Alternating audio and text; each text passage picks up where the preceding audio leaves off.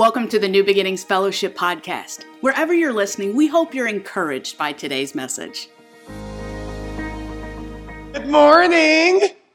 So, I don't want to make light of this, but I know everything in the news lately about the whole submarine thing and, bad event. But I'm just gonna be honest with you. Alongside of that, it just made me think of a few jokes. Here you go. So, why did the octopus laugh? It saw the ocean's bottom. Speaking of octopuses, did you know how many tickles does it take to make an octopus laugh? 10 tickles. 10 tickles. Oh, you're welcome. So, now that I got you good and angry, hey everybody, how you doing? My name is Richard. I am the pastor here at New Beginnings Fellowship. I wouldn't say abnormally happy. I'm normally I'm just normally a happy guy. Normally sermons, as excited as I am to deliver sermons, there is always, 100% of the time, there's always a weight. And sometimes there's a weight and fear. Not God-honoring fear, but fear of like, oh my goodness, I can't believe I can, And this sermon, it's not one of those sermons. Like, don't get me wrong. There's weight. There's always weight in delivering God's word. I cannot tell you how excited I've been to deliver this message. God has been doing some radical, amazing stuff within my heart and within my community, just within my circle. And I felt just so compelled, so excited to share with you all that today. So if you have your Bibles or if you have your phones, please turn with me to John chapter 4. We're going to be verses 1 through 10. Now check this out. John chapter 4, verses 1 through 10. Hear me when I say this. Buy a highlighter. Always bring your highlighter to the to church service and highlight the sermons. Highlight the scriptures that we go by. You'll be surprised how just that small little remembrance, just highlighting, it can bring to remembrance what God has taught you so you can actually live it out. Please do not let the words of God die on a Sunday right after it's finished. I'm up here so God can allow us. God has allowed me up here and using me to herald the good news of the gospel so we can radically change our community.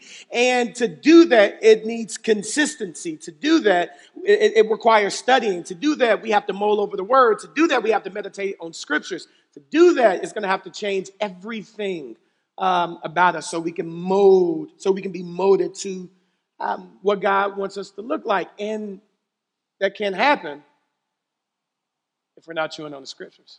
Amen? Highlight it. Save it in your phone. Do whatever you need to do to make sure that the word is planted on your heart. Amen? Anyway, John chapter 4, verses 1 through 10, it says this.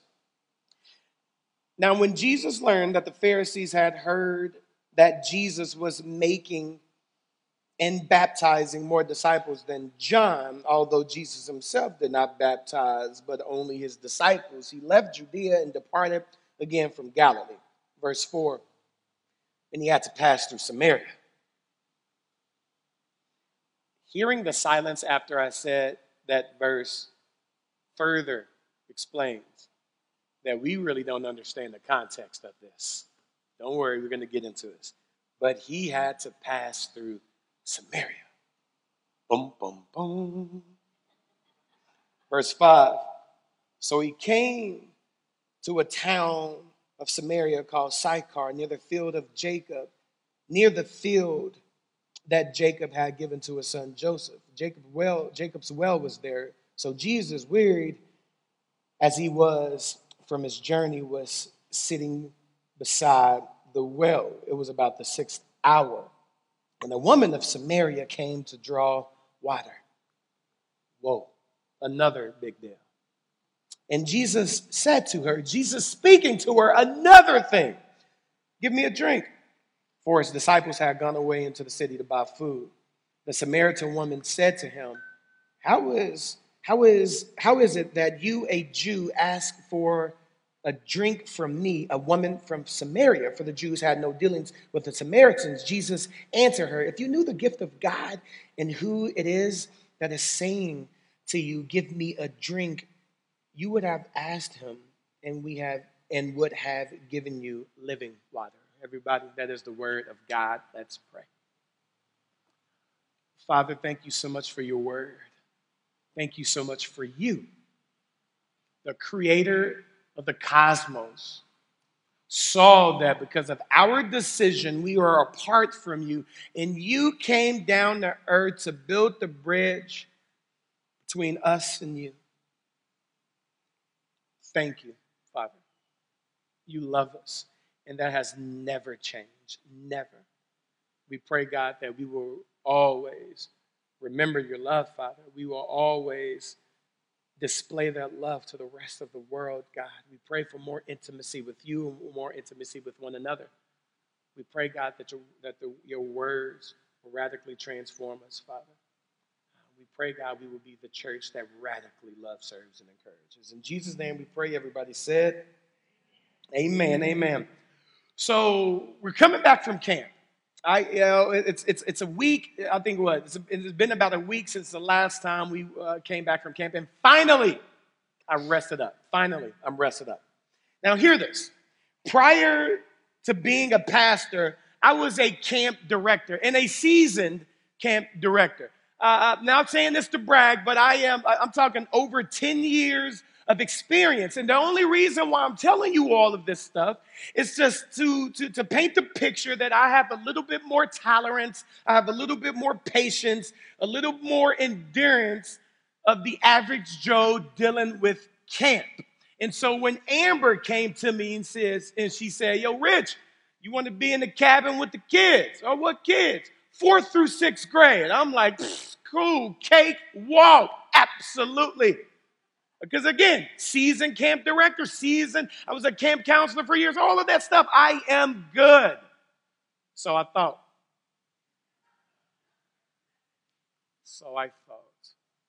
Then I brought y'all kids to camp. I was in the cabin. Me, Trent Edwards, beautiful, strong, bold man. And then we were in the cabin with about 20 kids, about 3rd to 6th grade. And y'all kids kicked my butt. So, people ask me, so Richard, how was it? 20 kids, like 20-some kids got saved and so many rededications. How was it? And I'm like, yo, how was it? It was. Sorry, Matt. The 7th circle of hell. Let me explain why. First, I am a girl dad. All girls.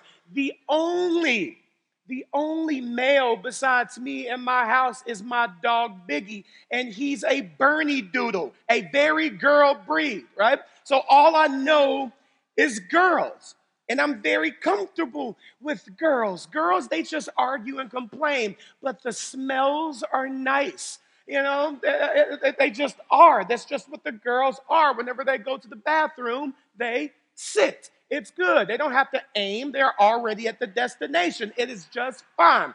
Boys are not the case. And smells, Lord have mercy. I didn't know that you had to force boys to shower. We're at camp. It's 100 degrees outside. There's sand volleyball pits everywhere. These kids will go in the creek, play in the creek, get all nasty and dirty in the creek. And then they will go play in sand volleyball. Then they will go play football. Then they will go play basketball. Then they will run in the field. And then after being musty and stinking and nasty all day, they will just with confidence climb right in their bed and go right to sleep. Not even joking. I had to force y'all kids to take a shower. And how I knew that is because one of those little boogers came to me. They're like, hi, Mr. Richard, I love you. And I hugged him and I went, ugh. And I just rejected him I'm like, ugh, get in the shower right now. Right? Trent, am I lying? We had to force these boys to get in the shower. But I would never get that smell out of my daggum mouth. It is, not only that, everybody, boys collect every creature imaginable. It's their duty. I don't know if they have the spirit of the crocodile hunter inside of them, and they're like, oh, look at this. It's a fly. Like, let it go. I don't care. But I went, finally, after getting away from the kids, I went into the bathroom where urine was everywhere. And I'm like, oh my goodness. And I'm feeling nasty and icky. And I go to wash my face. There are about 12 crawdads in the sink. Trent, am I lying? 12 crawdads in the sink. And I'm like, I just want to go home. It's just stupid. But the worst part of camp was trying to get 20 plus boys to sleep at night. And these aren't my kids, right? You know, I can't threaten them. I'm like, hey, yo, stop before I chop you in your throat. I can't say that to other people's kids. I can say that to mine. It's my kids. I can chop whoever in the throat, right? Most difficult thing I ever done in my entire life was try to get 20 plus kids to go to sleep. And the camp directors there, in their divine wisdom, said that lights out was at 11:30 p.m. I have 3rd through 6th grade kids. And it was, you know, 11, as soon as the lights went out, there was like, oh yeah, I'm Eddie Murphy. It's time to make everybody laugh, right? And they burped, they tooted, they yelled, you named it. They did everything they could to get a rise out of me and everybody else. I about and did lost my mind, everybody. Now, hear this. Dealing with these rowdy boys, I had 3 choices to make. 3 choices. One, I could have completely ignored what the boys were doing, put on my noise-canceling headphones, went to sleep minding my own business. It doesn't matter what's happening because I'm in here listening to 90s R&B music and I can't hear nothing, right? 2, I could have acted like Major Payne, bringing a hammer down and striking the fear of God in these 20 plus young men. Or 3, I could have joined the kids in their crazy behavior because if you can't beat them, join them. You know, there's 15 crawdads in the sink. Let me go get 5 more and add to the family. I could have done all of that stuff. Now, hear this, church. I actually tried all 3. None of them worked. None of them. Why am I explaining this to you? Church, I'm using this lighthearted illustration to bring up a very controversial topic here in New Beginnings Fellowship. A topic that we all need to deal with. A topic that we all need to discuss. As a church, we have to discuss this topic. If we're called to radically love, serve, and encourage, then we radically love, serve, and encourage everybody. It's a topic that has caused so many heated arguments that even the closest relationships have ended. We've seen church splits because of this topic. We've seen people be bashed, on the news because of this topic. But it's a topic that we will not avoid. We will talk about it, everybody. And this topic is about Pride Month, a month dedicated to celebrating the culture, the achievements, and the contributions of the LGBTQIA plus community. A community that has infiltrated nearly every institution imaginable. We're talking about children's networks, we're talking schools, sporting events, department stores. We see this community everywhere. I got an email the other day from Reebok. We were saying like, yo, let's celebrate Pride Month. I got an email from Under Armour. Let's celebrate Pride Month. Everything. Celebrating Pride Month. Hear this, saints. We are called to reach the community. Let me say that again. Saints, you Christians, we are called to reach this community, to radically love, serve, and encourage this community. But the problem is, many times we respond in one of three ways, like I responded to the kids at camp. One, we ignore what the world is doing and we go about our business. We put on our noise canceling headphones. They're doing this, well, I'm doing this. They do their deal. It doesn't matter how loudly they speak, yell. It doesn't matter what's going on. I'm over here with it. My Sundays and Wednesdays look good, and I got my Bible study, and I got my small group, and I got my little men's group. I got my little women's group. I got my children's, and I serve here, and I don't need to talk to nobody about nothing. I'm cool. That's putting on your noise-canceling headphones. Two, we can become like Major Payne. We can become so very, like incredibly abrasive, and we can shout our discontent about the spreading of the LGBTQIA community.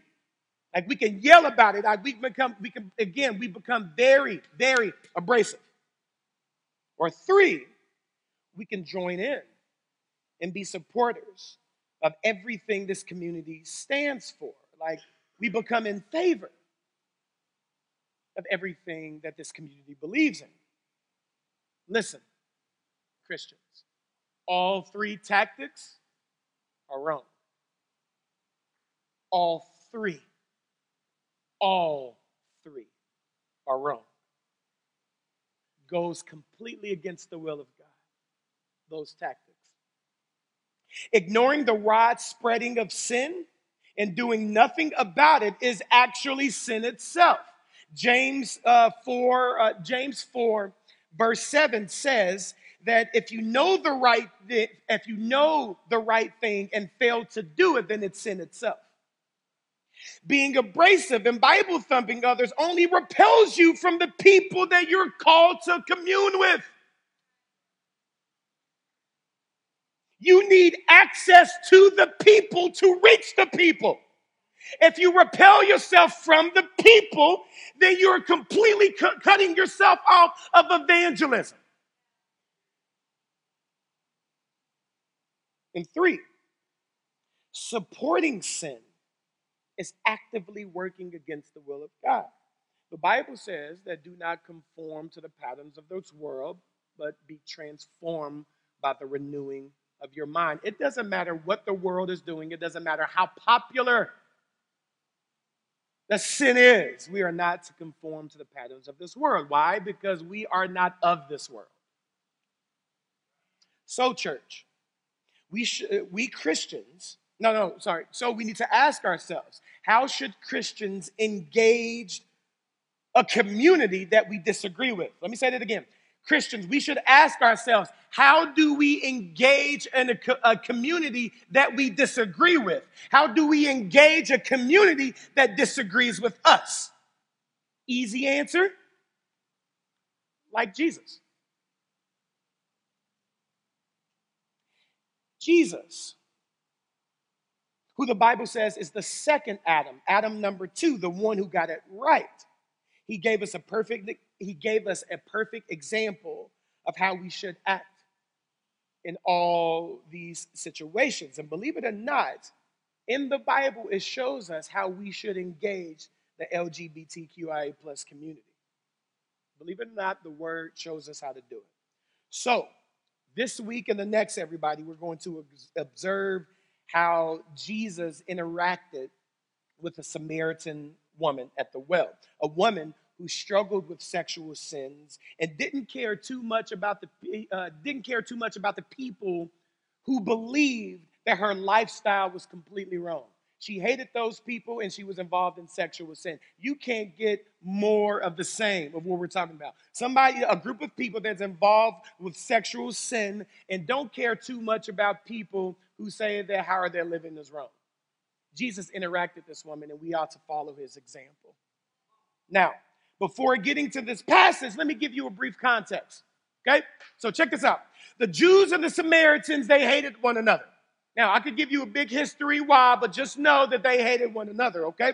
The Jews believed that the Samaritans were these half-Jew, half-pagan crossbreed hypocrites. And the Jews, hear this, y'all, the Jews called the Samaritans the Samaritan dogs. Dogs. The Samaritans believed that the Jews were incredibly pompous and arrogant. They believed that the Jews looked down upon them and cursed them because of the sins of their ancestors. And so, with that beef, I'm talking hundreds and hundreds and hundreds years of racism, of beef. They hated one another. So, with that in mind, let's observe this passage. John chapter 4, verses 1 through 6. Now, when Jesus learned that the Pharisees had heard that Jesus was making and baptizing more disciples than John, although Jesus himself did not baptize, but only his disciples, he left Judea and departed again from Galilee. Verse 4, and he had to pass through Samaria. Now you get it. Bum, bum, bum. So he came to a town of Samaria called Sychar, near the field that Jacob had given to his son Joseph. Jacob's well was there, so Jesus, wearied as he was from his journey, was sitting beside the well. It was about the 6th hour. Now check this out. Verse 4, he had to pass through Samaria. Check out verse 5. So he came to a town of Samaria called Sychar, near the field that Jacob had given to his son Joseph. Do not miss that passage. Do not miss that scripture. It's important to note that Jesus chose to go to Samaria to have this encounter with the Samaritan woman, and his location was incredibly intentional. Don't miss that. Says that Jesus was near Jacob's well. Now hear me. The Samaritans embraced this religion of, it was like a mixture of Judaism and of idolatry. That's what the Samaritans did. Now, there were stark differences in what the Jews believed and what the Samaritans believed. And these differences created a barrier between the two groups. Now, Jesus understood that. So instead of focusing on the division that separated them, Jesus found a common denominator. Even with the stark differences of the Samaritan beliefs, they adopted the Torah, first 5 books of the Bible. You know who was in the first 5 books of the Bible? Jacob.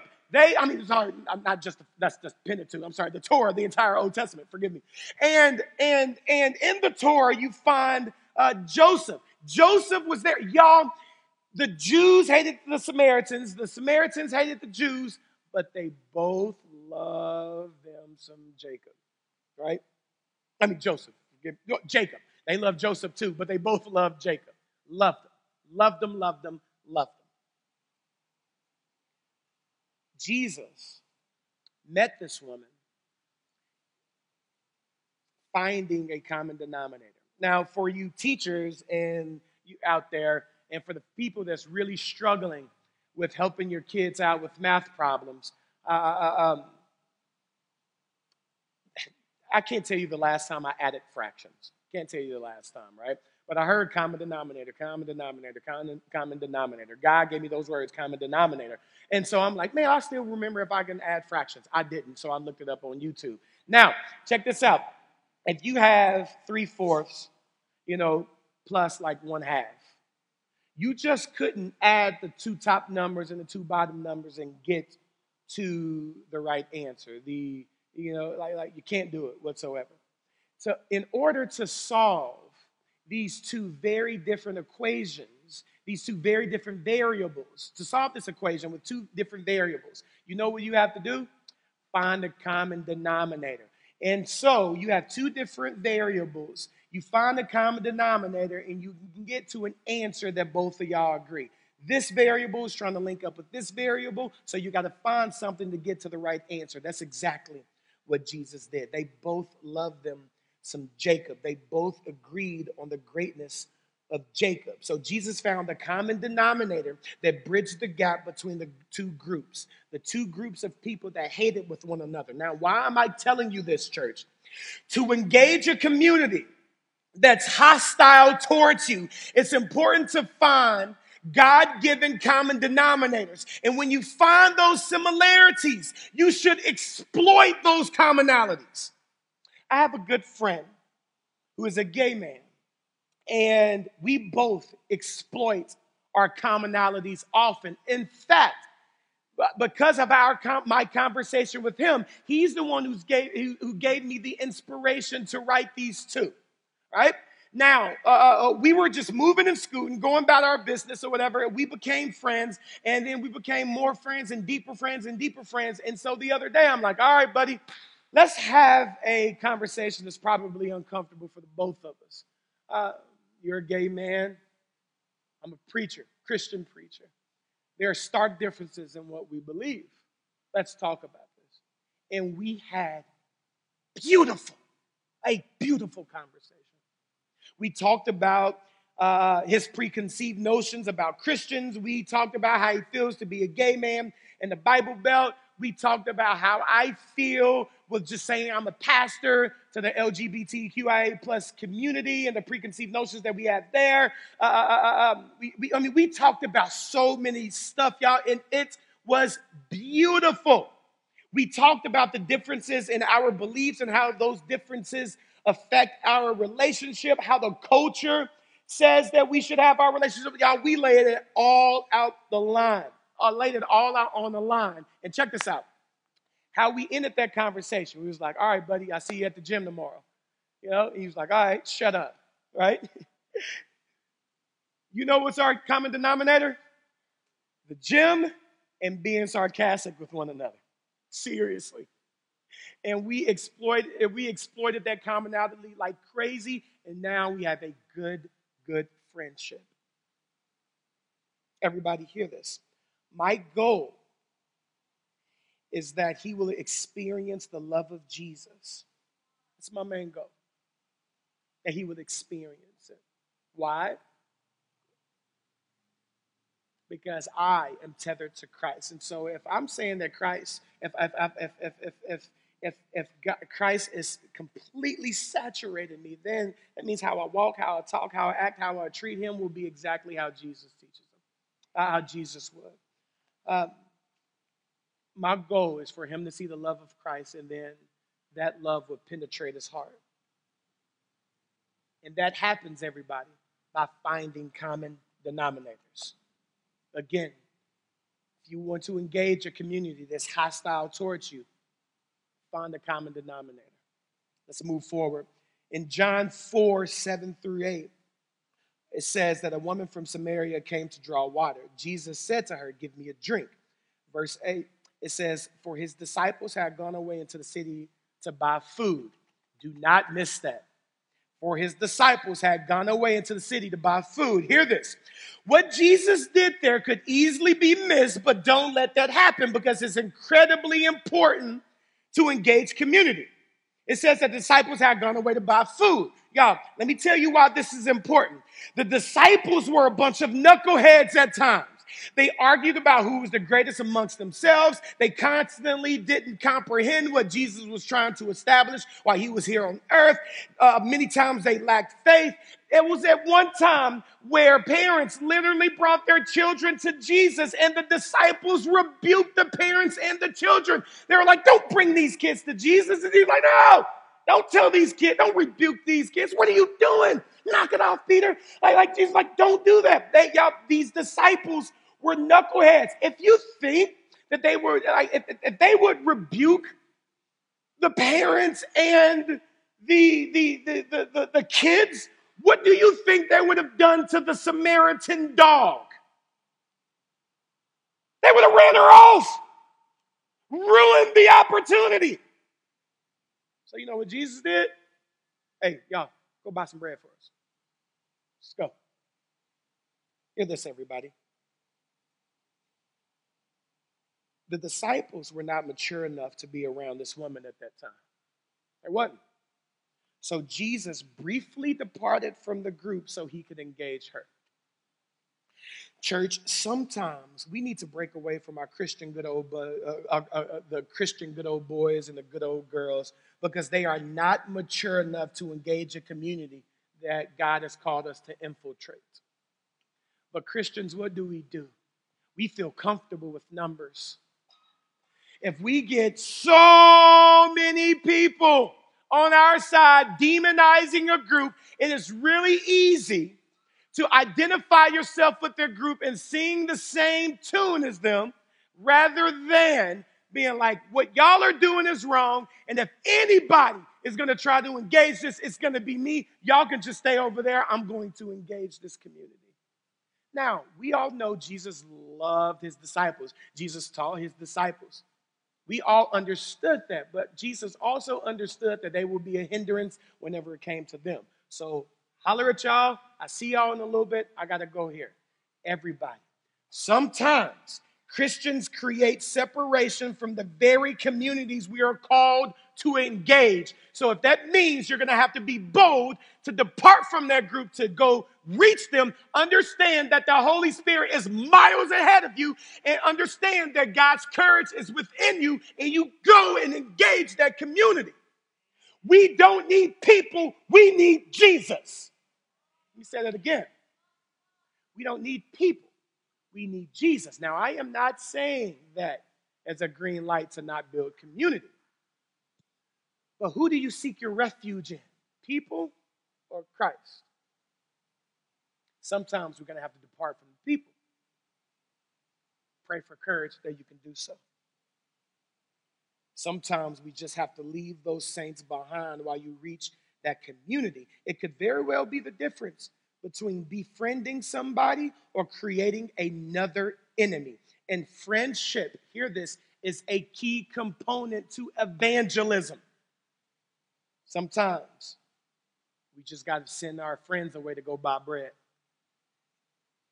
So this point again, everybody, break away from those who are less mature than you in that area and go engage those tough communities. My final point here, and it comes with John chapter 4, verse 9. It says, the Samaritan woman said to him, how is it that you, a Jew, ask for a drink from me, a woman of Samaria? For the Jews had no dealings with the Samaritans. Hear this, everybody. It was a cultural norm for the Jews and the Samaritans to hate one another. Cultural norm. And the people accepted this toxic culture. It was an everyday practice for them, y'all. Jews raised their children to hate the Samaritans. So the Samaritans raised their children to hate the Jews. It was normal not to talk to one another. It was normal not to dine with one another. It was normal not to fellowship with one another. They were even separated whenever it was time to worship God. Y'all, they're arguing, they're bickering, they're complaining, they're fighting, their hate was just normal in that toxic culture, and nobody dared to go against the grain. Then came Jesus. And Jesus was countercultural. This Jewish man went to a place where no other Jewish man was willing to go, and he did it without compromising the gospel. Let me say that again. Jesus went where no other person was willing to go, and he did it without compromising the gospel. Church, hear me. For the sake of the kingdom, Christians must be willing to engage a person, a community, even an entire culture, even if the world rejects them. We have to be bold in doing so. Have to. God wants us to do it. A lot of saints believe. Now, Christians, it's tough for us to do that. You know why? Because whenever we do, a lot of the saints will start bickering. A lot of the saints, the hens will start clucking everybody. And they would think that if you associate with that group, then you're condoning their behavior or lifestyle. Let's look at Jesus, second Adam, our example. Jesus hung out with tax collectors. He hung out with prostitutes. He hung out with drunks. He hung out with the rejected. Jesus hung out with all of the religious rejects, and he did it without compromising his relationship with the Father. Believe it or not, men and women, you can do the same. Now, and Ryan gave me this, and so glad that Ryan reminded me. Now, I am not saying if you're struggling with alcoholism to go into a bar. I'm not saying that at all, right?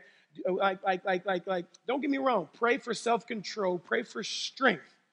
But we don't want to put ourselves in situations where we're not strong enough to practice that self-control. We don't want to do that. But what I am saying is do not be paralyzed by the fear of those religious nose up, chin up, pinky up people. They're saying, like, I can't believe you're hanging around with those people. Reply, why aren't you? I'm acting like Jesus. We can engage whatever community God wants us to. We can engage that without compromising the truth of the gospel. So everybody, be countercultural without compromising the truth of the gospel. So, church, I say all of that not so I can capture your hearts. No, not that you can be like, yeah, that's what I'm talking about, Richard, go. I'm just simply telling you what the word says. And I trust that the word is going to do what the word does. And the word is sharper than any two-edged sword. And whatever hardness you have in your heart, that God would just completely, that word would just completely slice through whatever hardness of that heart. I say this and I'll be quiet, everybody. To effectively engage the LGBTQIA plus community, to engage them in a way that honors God, we must find common denominators. And if you can't see it, then pray for it. God, show me what connects this other person. It may be bowling. It may be fishing. It may be the gym. Everybody has to eat. Whatever it is, find that common denominator and exploit it. 2, you have to break away from those who are less mature than you so you can engage that person. Right? It's okay. It's okay to be like, listen, you're not there. It's okay not to divulge what you're doing in this situation. It's okay. Because a lot of the times, everybody, our saints, sometimes it can hold us back. Break away from that. God, what do you want me to do? How do you want me to engage this person? And 3, be countercultural without compromising the truth of the gospel. With a congregation this big,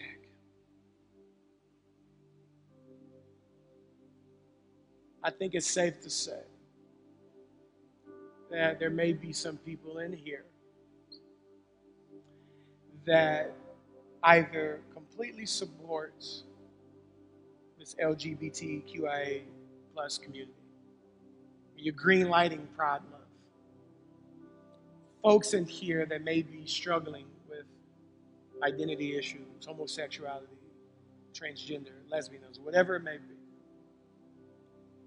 It's not my job, nor it will be NBF's job to change you. It's our job to love you. It's God's job to change you. And what I am going to do, what we are going to do, is to radically love, serve, and encourage. We're going to encourage you. Hey, come on, let's chill, let's relax. Hey, come to this Bible study. Hey, come hear this word. Hey, come into this life group. Come into this community. We're going to encourage you to stop certain behaviors. We're going to encourage you to do that. And it's okay for us to disagree with one another. Because again, it's not our job to change you. It's God's job. And I truly believe that we can radically love, serve, and encourage, even with stark differences that we may have. Because I believe my God is so powerful. My God is so remarkable that he can change even the hardness of the hearts.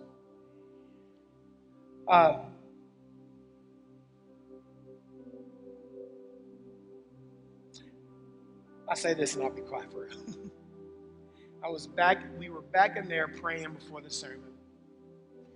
And it's like a very triggering thing now for churches to say, we accept the LGBTQIA plus community.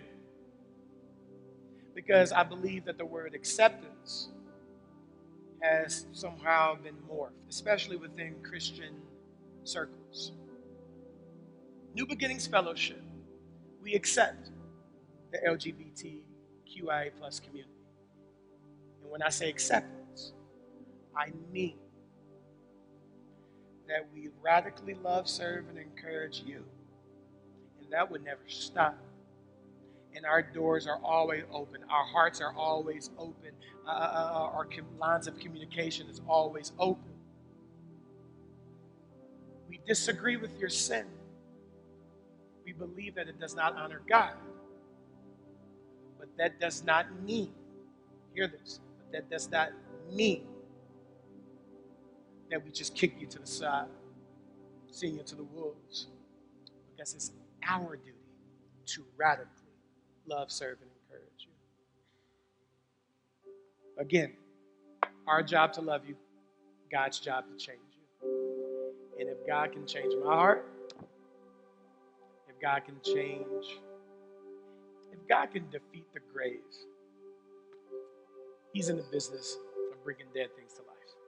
Whether it's our thinking, our heart, our actions, or whatever. So, Christians, how about we go engage a community that thinks we're so anti-them. We're anti-darkness. We're pro-light. And we're called to be lights in the darkness. Thanks for joining us today. If you'd like to learn more about New Beginnings Fellowship, connect with us, or give, visit nbfhollister.org. Have a great week, and remember, we are the church who radically loves, serves, and encourages.